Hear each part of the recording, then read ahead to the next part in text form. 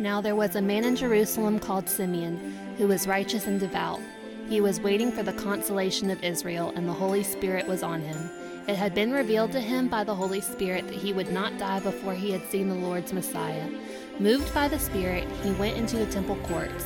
When the parents brought in the child Jesus to do for him what the custom of the law required, Simeon took him in his arms and praised God, saying, "Sovereign Lord, as you have promised, you may now dismiss your servant in peace. For my eyes have seen your salvation, which you have prepared in the sight of all nations, a light for revelation to the Gentiles and the glory of all your people Israel."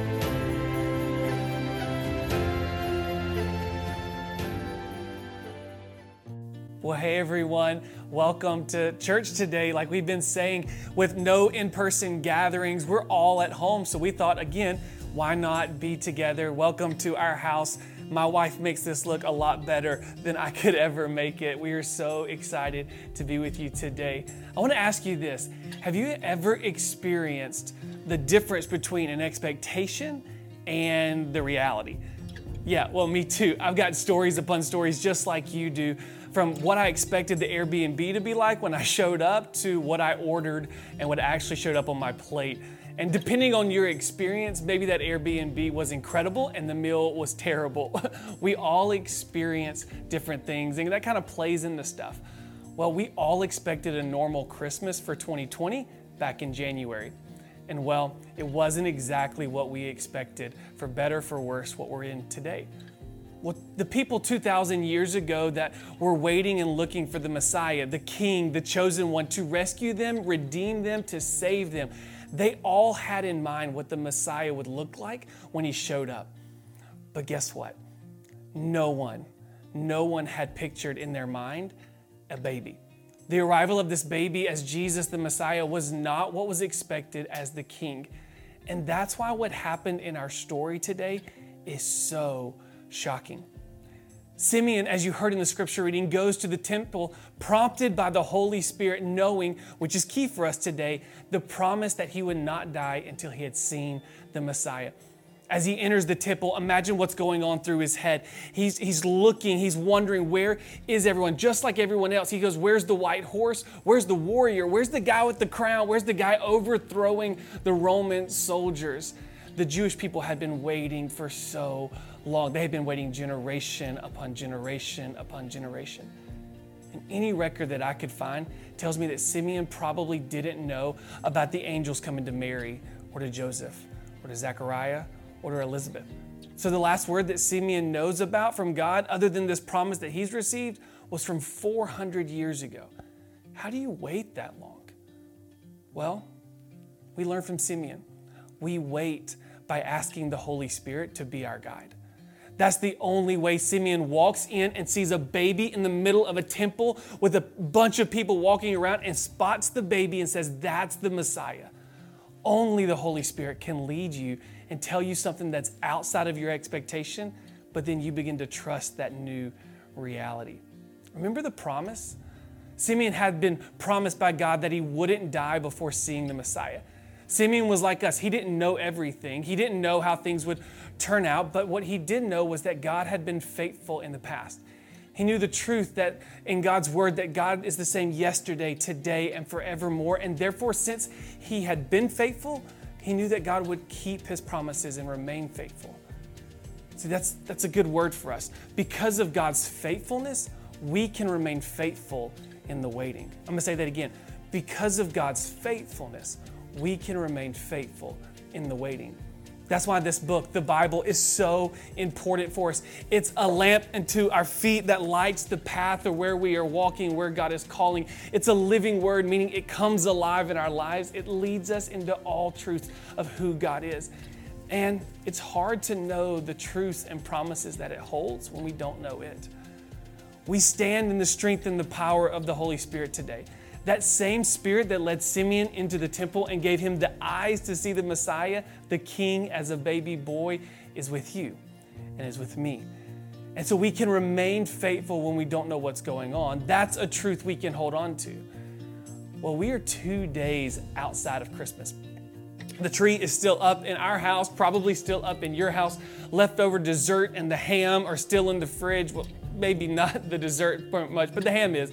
And 3 nights ago at Christmas Eve at our services, we told the story of our King, our Messiah, our Savior, Jesus Christ, leaving his throne on high and coming down near to us as a baby.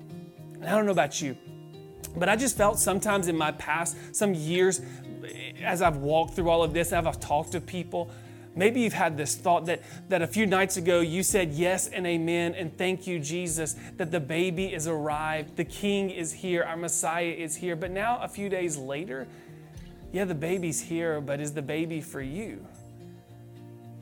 You know all your stuff. I know all my stuff. How does the baby interact with us? Well, can I point you back to Simeon to tell you that the baby is for you? Remember the promise. Simeon wouldn't die before he saw the Messiah. But let's read what happens in the story. It said this, moved by the Spirit, he, meaning Simeon, went into the temple courts. When the parents brought in the child, Jesus, to do what for him was the custom of the law required, Simeon took him in his arms. And praise God. Simeon took him in his arms and praised God. I don't know if you caught it, but when I read this a few days ago, it just blew my mind. Simeon got half the promise. Oh, he saw him, that was the promise, but he also got to hold him. Come on, church, that's a good word for me and for you today. May we not only see our Savior in this season as a baby boy sent to us, but may we also hold him and embrace him and let him hold us. The baby that we celebrated being born 3 nights ago, that we have waited for and longed for and cried out for, is for you and for me to behold. And if God is the same yesterday, today, and forevermore, and he did that for Simeon, he's desiring to do the same for you and for me today, in your waiting, in my waiting. The promise is here and it is true. God isn't simply just letting you close today to let you know the Savior's here. He's calling you close to behold the Savior. So how do we respond? We give God praise, just as Simeon did, because when you hold the King of Kings in your arms and you're held by the Savior of the world, when his grace is poured out over you like the waters of baptism, silence is no longer an option, but praise erupts from within. We can hold fast. We can remain faithful in our waiting. We can praise God in this season, just as Simeon did, because all of God's promises are yes and amen. So, behold, the King is here. Behold your Savior. There was also a prophet Anna, the daughter of Penuel of the tribe of Asher. She was very old. She had lived with her husband 7 years after her marriage, and then was a widow until she was 84. She never left the temple, but worshipped night and day, fasting and praying. Coming up to them at that very moment, she gave thanks to God and spoke about the child, to whom all were looking forward to the redemption of Jerusalem.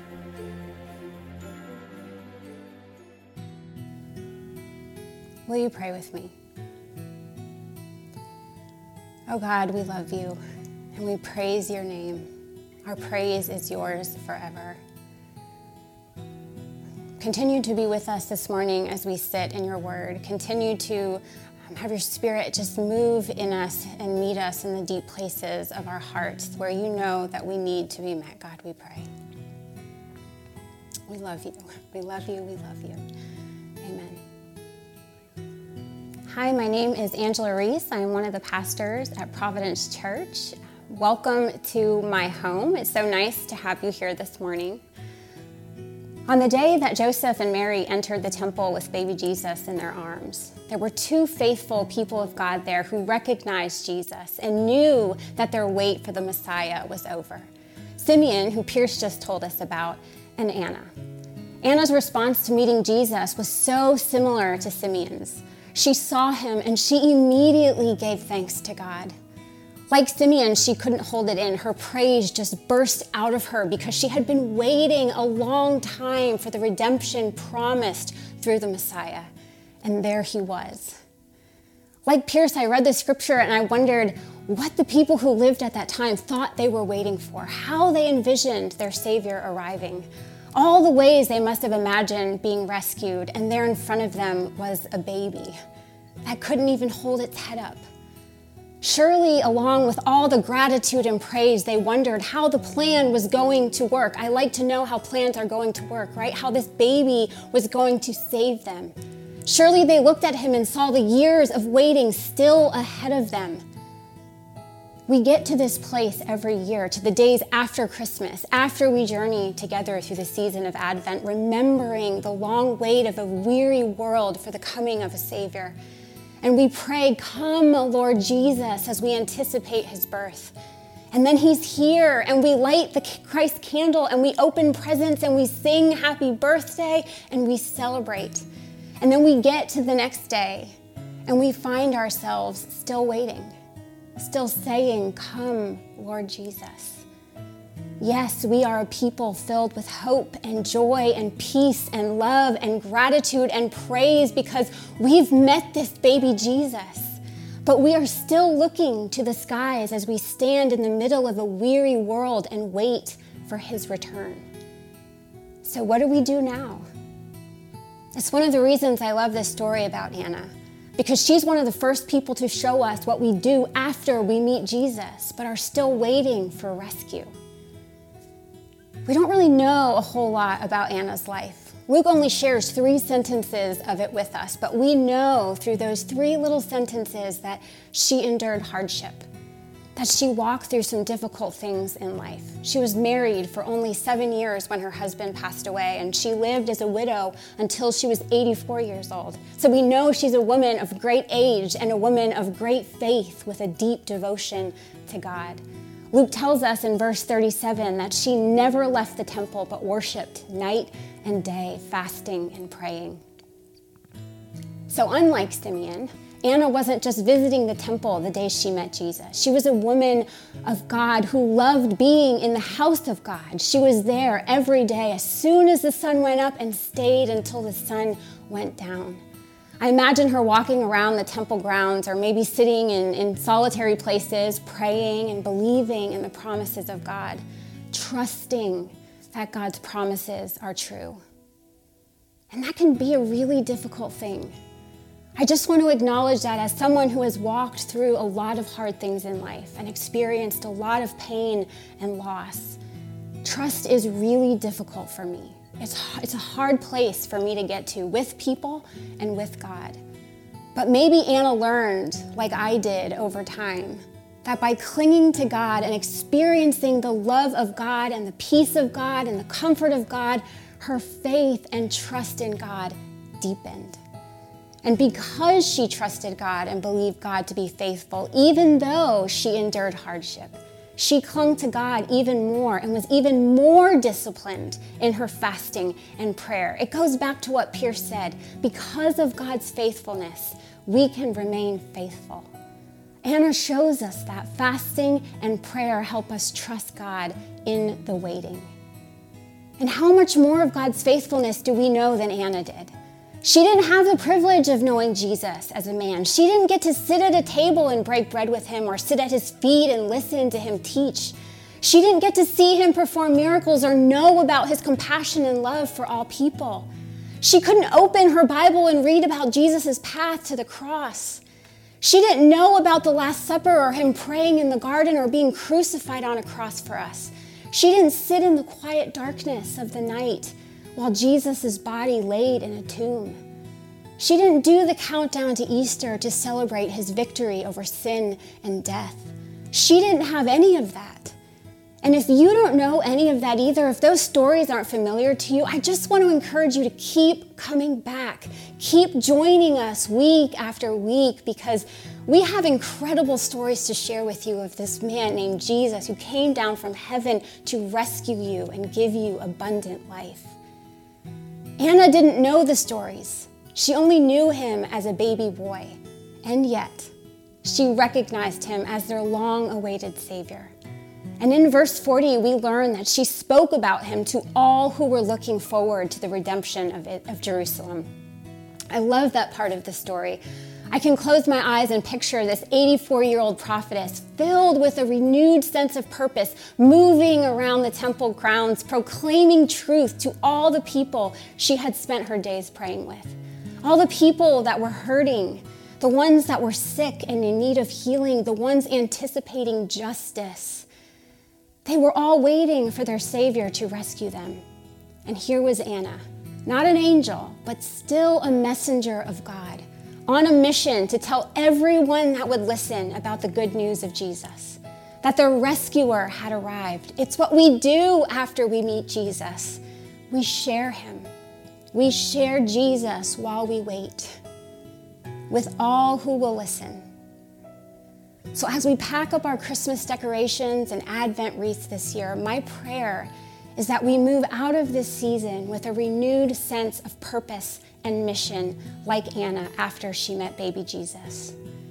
No matter where we are in life, no matter how old we are, because there are still people sitting in darkness that desperately need to know that the hope and light of the world came to save them. So may we continue to read our Bibles and talk to God and speak of Jesus in our homes and in our communities and on our social media. And may we commit to proclaiming the truth of Jesus and the faithfulness of God to a hurting world. Amen.